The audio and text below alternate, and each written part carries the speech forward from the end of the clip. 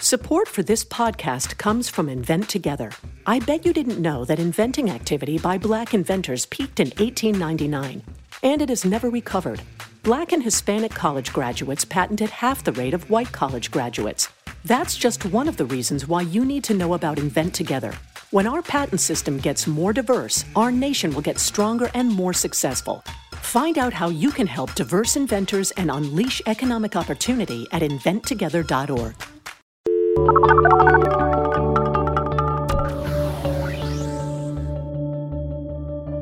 Hi, and welcome to The Pollsters. I'm Margie O'Mara, Democratic pollster with GBA Strategies. And I'm Kristen Zoltis-Anderson, Republican pollster with Echelon Insights. And each week we bring you the polls driving the latest news in politics, tech, and pop culture. I feel like this is the first time we've been in the studio together in a while. Yeah, I think so. You've been out on the road in undisclosed locations, yes. And we're recording now very quickly because I got to go hop on a plane to go to an undisclosed location. Cool. It's October. Nobody knows where we are, where we're going. It's the playoffs. We're in the playoffs. Cool. So what are the top lines? The top lines is midterm mania. We're in the playoffs. We'll talk about how things are looking with just... my gosh, like less than 3 weeks to go, and then it's all over, except that it's not because there's runoffs. And anyhow, midterms, almost here. We'll discuss. Then immigration. Margie and I partnered on a big study on the topic, plus my business partner Patrick has a great new analysis of some data on what are voters thinking about this big issue and how big of an issue is immigration. We'll take a look at some polling that susses out what are the issues that are really driving people's vote. We'll take a little bit of a look at some info on youth voter turnout. Are the kids actually going to vote this year?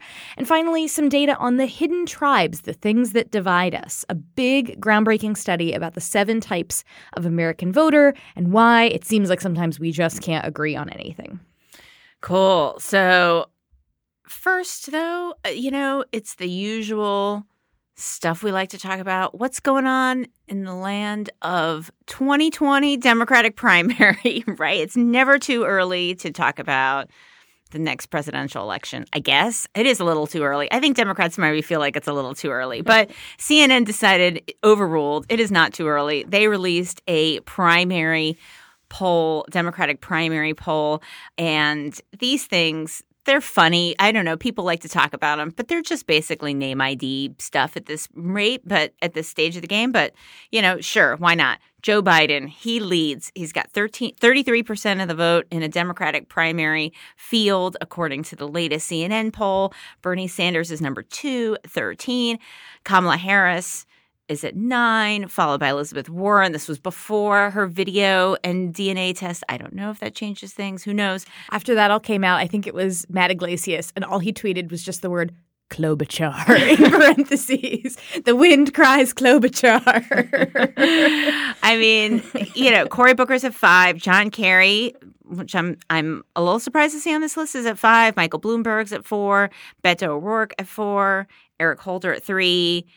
Eric Garcetti at 2. Michael Avenatti at 1. Whoa! He's in the poll. I mean, okay, so let's. It's over. Okay, but his time is expired for sure. Wow, this is coming from you. Yes, it is over. It is over for America. Michael Avenatti is losing his base. He's lost the base. I mean, wow. When he said he was going to run for office, that was really, we started to kind of get out of control. It's really been over. But yeah. And he's at 1% of the vote here. And he's probably has higher name ID than some of these folks, although not as high as probably we might think. Anyway, this stuff doesn't matter. It doesn't matter. And I remember going back when I was trying to figure out, because Trump kind of started off lower-ish in the Republican polls, but then shot up pretty quickly. And Bernie Sanders back last cycle had been, down in the 2-3% range, and then all of a sudden was very much so not. Yes. So, you never know if you're going to be poor Martin O'Malley, you're going to kind of stay at that 3% range, or if you're going to, blow it out like Bernie and go from 3 to 33 to 4, way up the list. But I think I looked at like CNN's Are you going to polling. have that like that thing from Charlie and the Chocolate Factory where they have that like gum or whatever it is, and all of a sudden they're like flying, or a drink and they're on bubbles all the way to the top of the top of the tower, or not? Who's the Veruca Salt of the situation? Yes. No, but I think I remember looking at CNN's polling from 2007 or 2006, where this senator named Barack Obama was polling around, like 2 or 3%. So like, yeah, anything can happen, kids. Anything can happen. Yeah. But anyway, there's a poll about the primary. We thought y'all might want to know. Yep. Presidential job approval. This polling showed a slight uptick for the president, approve at 43.6%, which is, I think, the highest it's been during his presidency. This does not factor in horseface. Right. Not that will move polls, as we now know. But like, I'm going to pretend just I'm saying, a cable news anchor. Kristen, do you think Trump's horseface tweet will change? I reject your question. It will reject change the premise what of your happens question. in the 60 battleground congressional races? How much? How many points? No, please answer the question. How many points do you think this will move? I will say the chit chat among the folks that I talked to on the right is that if the election were held today, things would be probably better for us than they would have been like a month or two ago, but also with an understanding of the fragility of that situation. And like, it may not be horseface, but like the idea that there is some banana crackers Could be crazy Saudi Arabia. It's some kind of anything that could go down and change this. Still got a ways to go. Yes.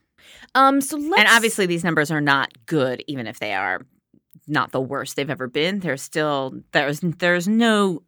number here in his approval rating that's ever going to be strong, period. Yeah. So there's a lot of really interesting data that is out there on the youth vote question. And I was very excited because there's a 538 analysis of all of this polling by 538's Jeffrey Skelly that does a far better job than I ever would have done. Like I went to sit down to write a column on the new Tufts Circle poll and then saw that this existed. And I was like, oh, great. Someone at 538 already wrote this column and wrote it better than me. So I wrote a column on the Hidden Tribes thing.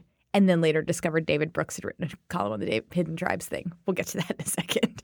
But I want to give everyone a sort of brief rundown of this synthesis because, in a lot of these polls, people are like, oh, female voters really fired up, right? African-American voters pretty fired up. But young voters is like a piece of the Democratic coalition where that remains a question mark. Right. Are they really fired up? I mean, maybe they say so in polls, but we know that it's a heavy lift in midterms. And Skelly has done this. He's taken a look at the current population survey data about, okay, what percentage of citizens 18 and older have voted, reported voting in the midterms.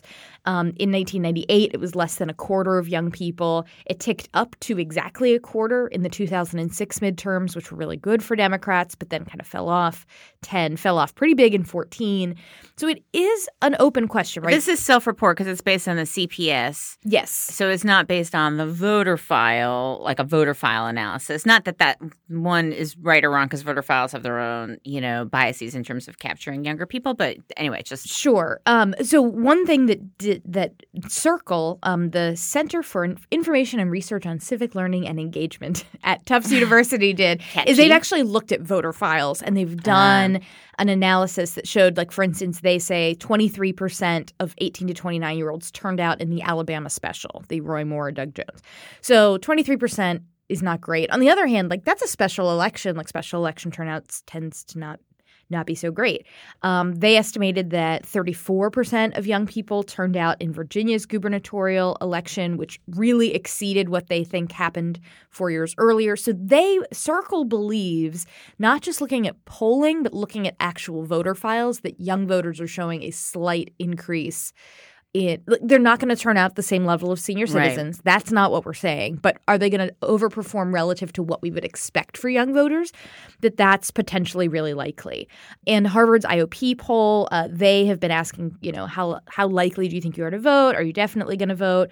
The last time they had like a really high watermark, according to the Skelly piece, was that 34% said that they would definitely vote in the midterms in in their fall 2013 survey, but the last time they asked, it was up to 37%. So a new record high of young people saying they would definitely vote. Again, that's self-report. We don't know if that'll turn up at the polls, but there are a smattering of data points to suggest, like, if young voters really do wind up turning out in bigger numbers, we shouldn't have been surprised because there were signs all along saying this might happen. Right. And I think the point that you make that young people are never going to vote at the same rate as senior citizens, so it's just relative to expectations, is an important one because there's definitely been times like when Democrats haven't done well, people are like, what is wrong with young people? They voted more in 16, they voted more in 12 than they did in the, Virginia gubernatorial election in 13 or whatever. No kidding. So did like every other voter group. That's how this works. Right. It was 8 and 9. But anyway, and so they're like,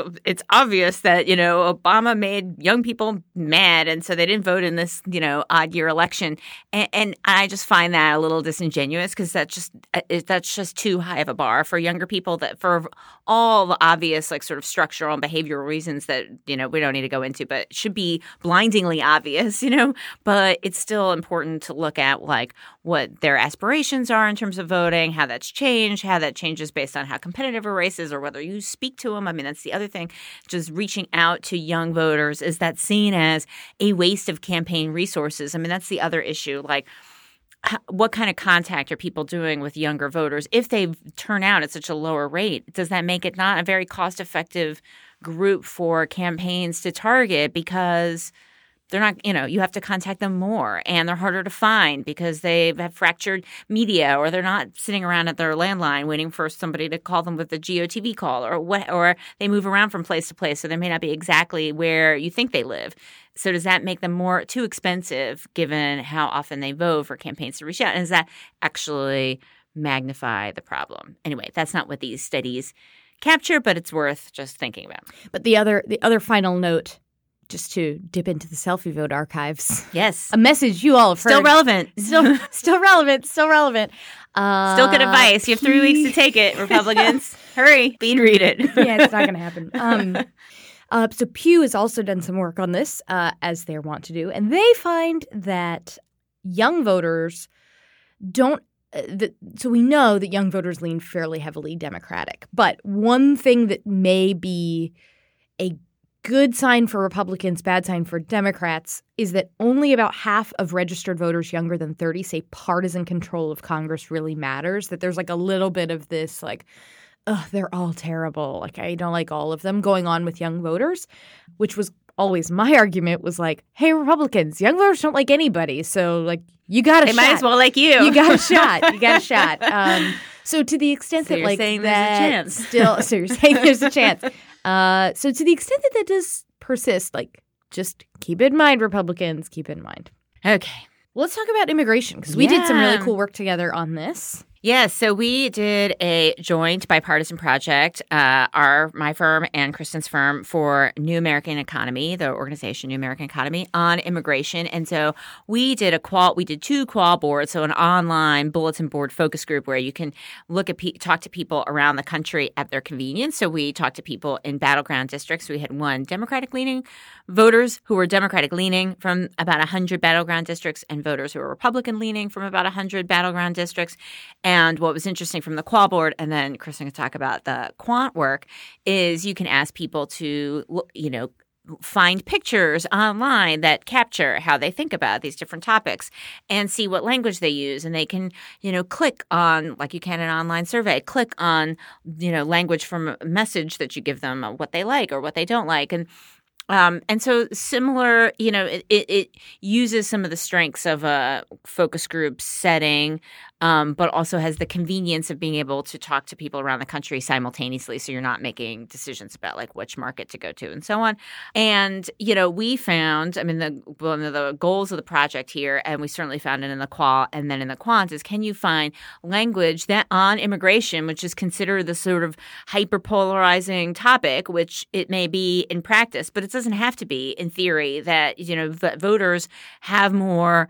There's a lot less daylight between the parties in practice, that there are a lot of, different values and goals and beliefs that people share, in a way that brings more people together rather than having to use immigration to divide people. So and then we tried to confirm those findings, and it wasn't just the big picture, but also on specific policies.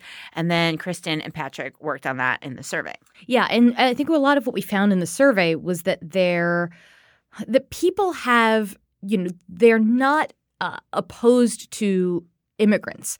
They just have concerns for their sort of own well-being. And when they think that their own well-being is coming into conflict with immigrants, and not just economic. Like, I think a big finding from our study is, this isn't just like, oh, they're coming and taking our jobs. There are real concerns that a broad swath of the public has about, are folks assimilating? Why are folks coming here? We find that people think if you're coming here to keep your family safe, like, that's a very good reason to come here. And that's probably a reason why a lot of people come here. And that is one of the main reasons that people think people are coming here. I mean, sort of this like pejorative news thread of what voters think immigrants are coming, the reason that immigrants are coming here is actually not borne out. I mean, people think that immigrants are coming here for the reasons that they hope they're coming here to make a better life for their family, to provide good economic stability, to flee violence or, instability in their home country. Yeah. And that when you talk about how folks who come to the United States come here because they want the same things that you want. They want a good life for their family. They want them to be safe. They want them to have opportunity. When you sort of talk about it in that way, people are like, yeah. There are, however, when you talk about it like, oh, like immigrants are actually like they're bringing all of these things to the U.S. that we don't have, or they're filling in gaps that we don't have, or they're doing things better than we're doing them. Like then you start to lose some people in the poll. People are like, are we really going to say something? They're better? Like, don't say they're better than me. I mean, that's kind of a sense that you get from the data that people are very much more open to an argument that says like immigrants, they're just like us. They share the same core values, and that really focuses on where there is overlap, where there is, where there are similarities, where there are common shared values. And that there is, I'm just quoting from the report now, there is strong support for an immigration system that reflects our highest values and ideals, freedom, hard work, and treating people with decency and respect, which applies to how we treat immigrants and what we ask of immigrants striving to become Americans. It's kind of viewing it as a two-way street. And so you find that like people don't – there's a very small maybe like a quarter or less, and I've talked about that 1/4 of voters as like the core Trump base at times, that like they actually think that immigration is bad or has all of these negative effects. But a lot of people kind of wind up in this middle where they say there's good things we get from it. It does enrich our country in many ways, but we also have to do it thoughtfully. Yeah, and my hope, this is beyond the scope of the study. This is just my hope. My hope is that core group that feels, for whom immigration is salient in a way, and it's not to say that voters haven't been concerned about immigration on the right, in previous elections, but that a lot of, some of that is, Trump fan the flames there. That wasn't quite the same pattern we saw in previous elections. That's something that, we've talked about this. There's obviously a lot of academic research about this. It was, really big, big driver in 2016. It was a driver in the Republican primary. It was a driver in the general election. Does that, that doesn't have to be a permanent feature of our politics. We can, hopefully come back from that moment. There was a time, I'm old enough to remember, when we had a Republican president trying to have some kind of, consensus, bipartisan, plan on immigration. Can we get back to that at some future date? And the polling suggests that voters can get there. So hopefully politicians will also be able to get there. Well, there's another study, the Democracy Fund Voter Study Group, that asked a bunch of questions about this topic, and Patrick Ruffini at Echelon did an analysis where he kind of he sort of unpacks like, so okay, we do this poll, right? We find that huge portions of America all kind of agree, or there's this middle ground and there's this consensus, and like, so why does this not get reflected in our actual politics? And tries to unpack that. And he finds that one, like when you ask people he basically gives people an index score, asking people a whole bunch of questions about, do you think immigrants make a net positive contribution to society? Should there be a legal way to make them immigrants? What do you think about the Muslim ban? What do you think about dreamers? Taking all of these questions and then gives people sort of a score, pro or anti-immigration. And then he sort of plots out, the distribution. Okay, so what's the distribution of Democrats, independents, Republicans, which is a more interesting way, I think, of looking at the data than just like what's the mean score. And finds that for Democrats, that it really clusters very pro-immigration, that there's that they're very, very open to it, and that the party is fairly condensed.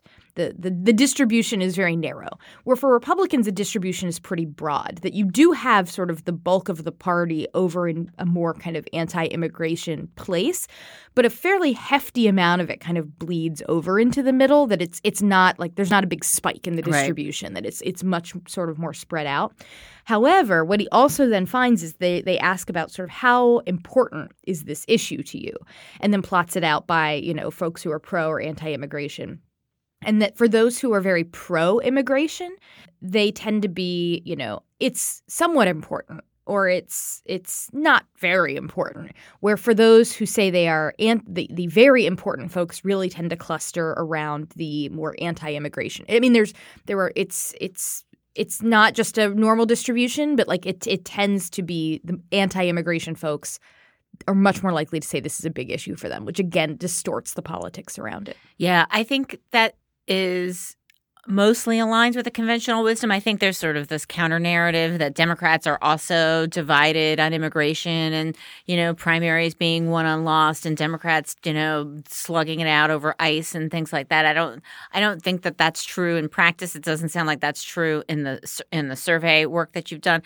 I do know that there are a lot of Democrats who I think were activated by family separation in a way that, I think was, probably changed up this conventional wisdom that immigration is something that only is an issue on the right. I mean, it's not just Democrats who find family separation terrible. I mean, it's an overwhelmingly unpopular policy. But nonetheless, I think as a broader pattern, that's very much consistent with, what we've seen in all kinds of things, which is Democrats are more unified on a variety of issues. Immigration is one of them. This issue, though, while it divides the Republican Party, there's a vocal part that's not actually really a majority of the electorate, but somehow, drives the conversation in a way that, may in fact alienate a lot of other voters, including voters in their own party. Well, let's go ahead and take a quick break to hear from our sponsor, and we'll be back.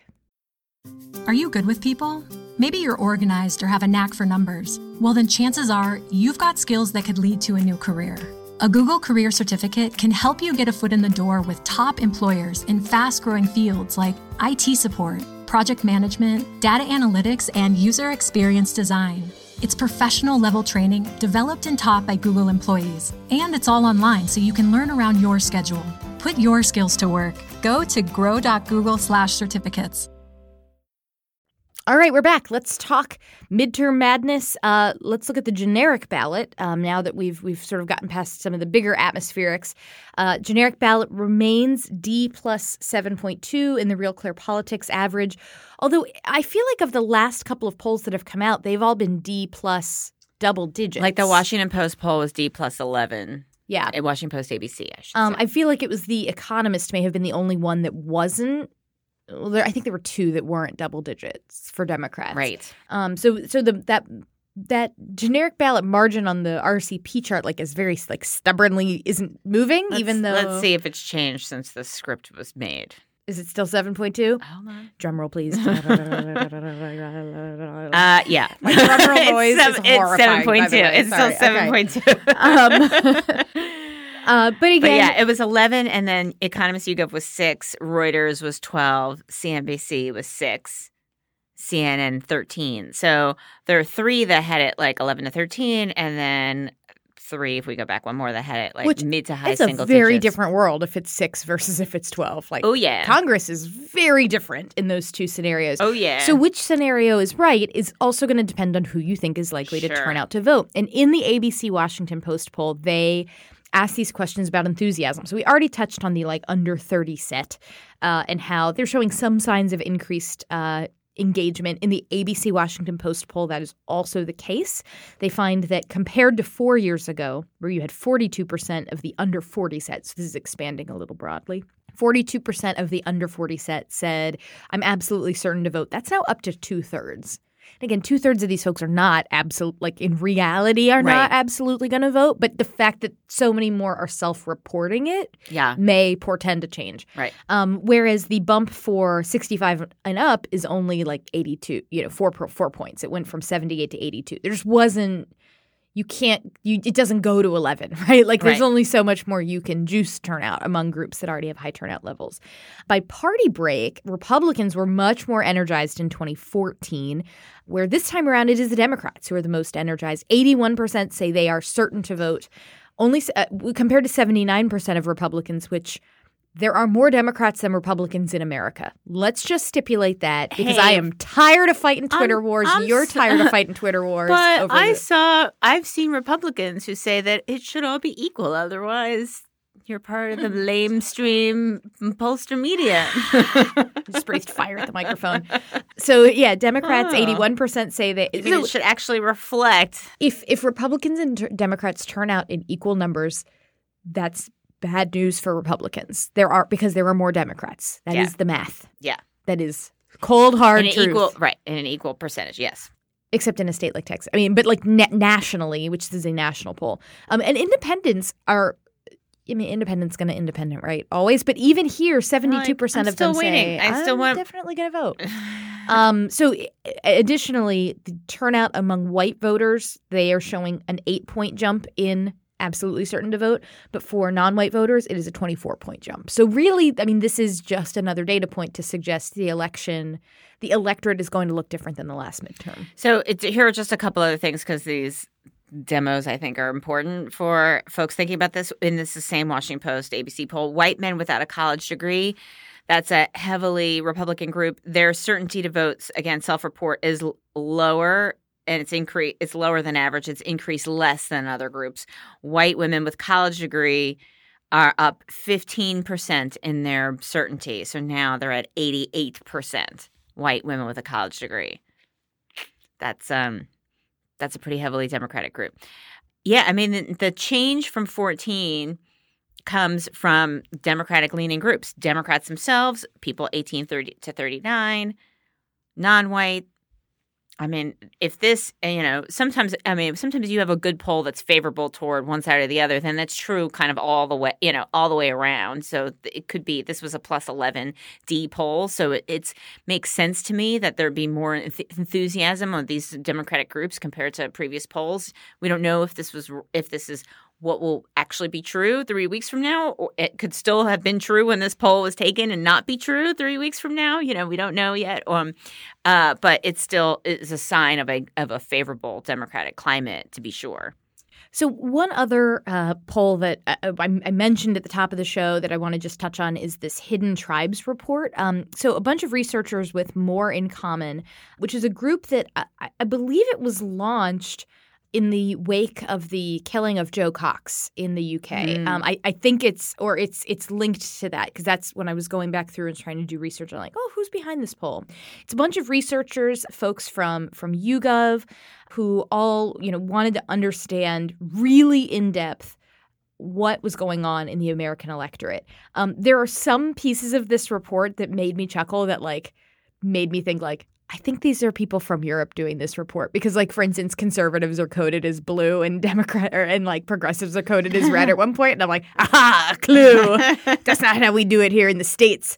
No, but I'm being facetious. I'm being kidding a little bit. But this is a cool study because they break the electorate down into 7 groups. Progressive activists, which they show is 8% of the electorate. Traditional liberals, 11%. Passive liberals, 15%. Then you get this group, the politically disengaged, 26%. Which I think conventional wisdom is that the politically disengaged, they lean more left. They're just not participating. But what they actually find is that the politically disengaged is they actually over-index for kind of disturbing views on race. That they think being white is an important part of American identity. Like it's kind of – I don't know how they did this. I know they used cluster analysis to do the segmentation, but their politically disengaged view group almost like has like alt-righty flavors to it, which is kind of interesting. Not broad – I mean, again, they're disengaged, so their views are kind of all over the place. Right. But like it over-indexes for like being open to conspiracy theories and things like that. Right. Moderates in their study are – in many cultural ways actually lean to the right. So I appreciate this because it continues to kind of blow up this idea that like, oh, the middle is fiscally conservative but socially progressive. Like, no, they're even finding the moderates. It's kind of the opposite, right? They're culturally conservative a little more, but they're not like, yeah, let's slash government. Then you have traditional conservatives at 19%, devoted conservatives at 6%. That's the little symbol they have as a little red hat. It's a very interesting typology of the electorate. I wrote a column that's going up at the Examiner today about how with these moderates and politically disengaged, there are lots of areas where Democrats could be making inroads with them. But I think there are certain things like around political correctness, religion, free speech, where those groups actually lean more toward the right. And are those values questions going to be barriers to Democrats in trying to reach this, who these researchers have called the middle? It's like this report is like 200 pages long. There is a ton to go through. Asking questions about, do people think that white privilege exists? Do they think that there is sexism?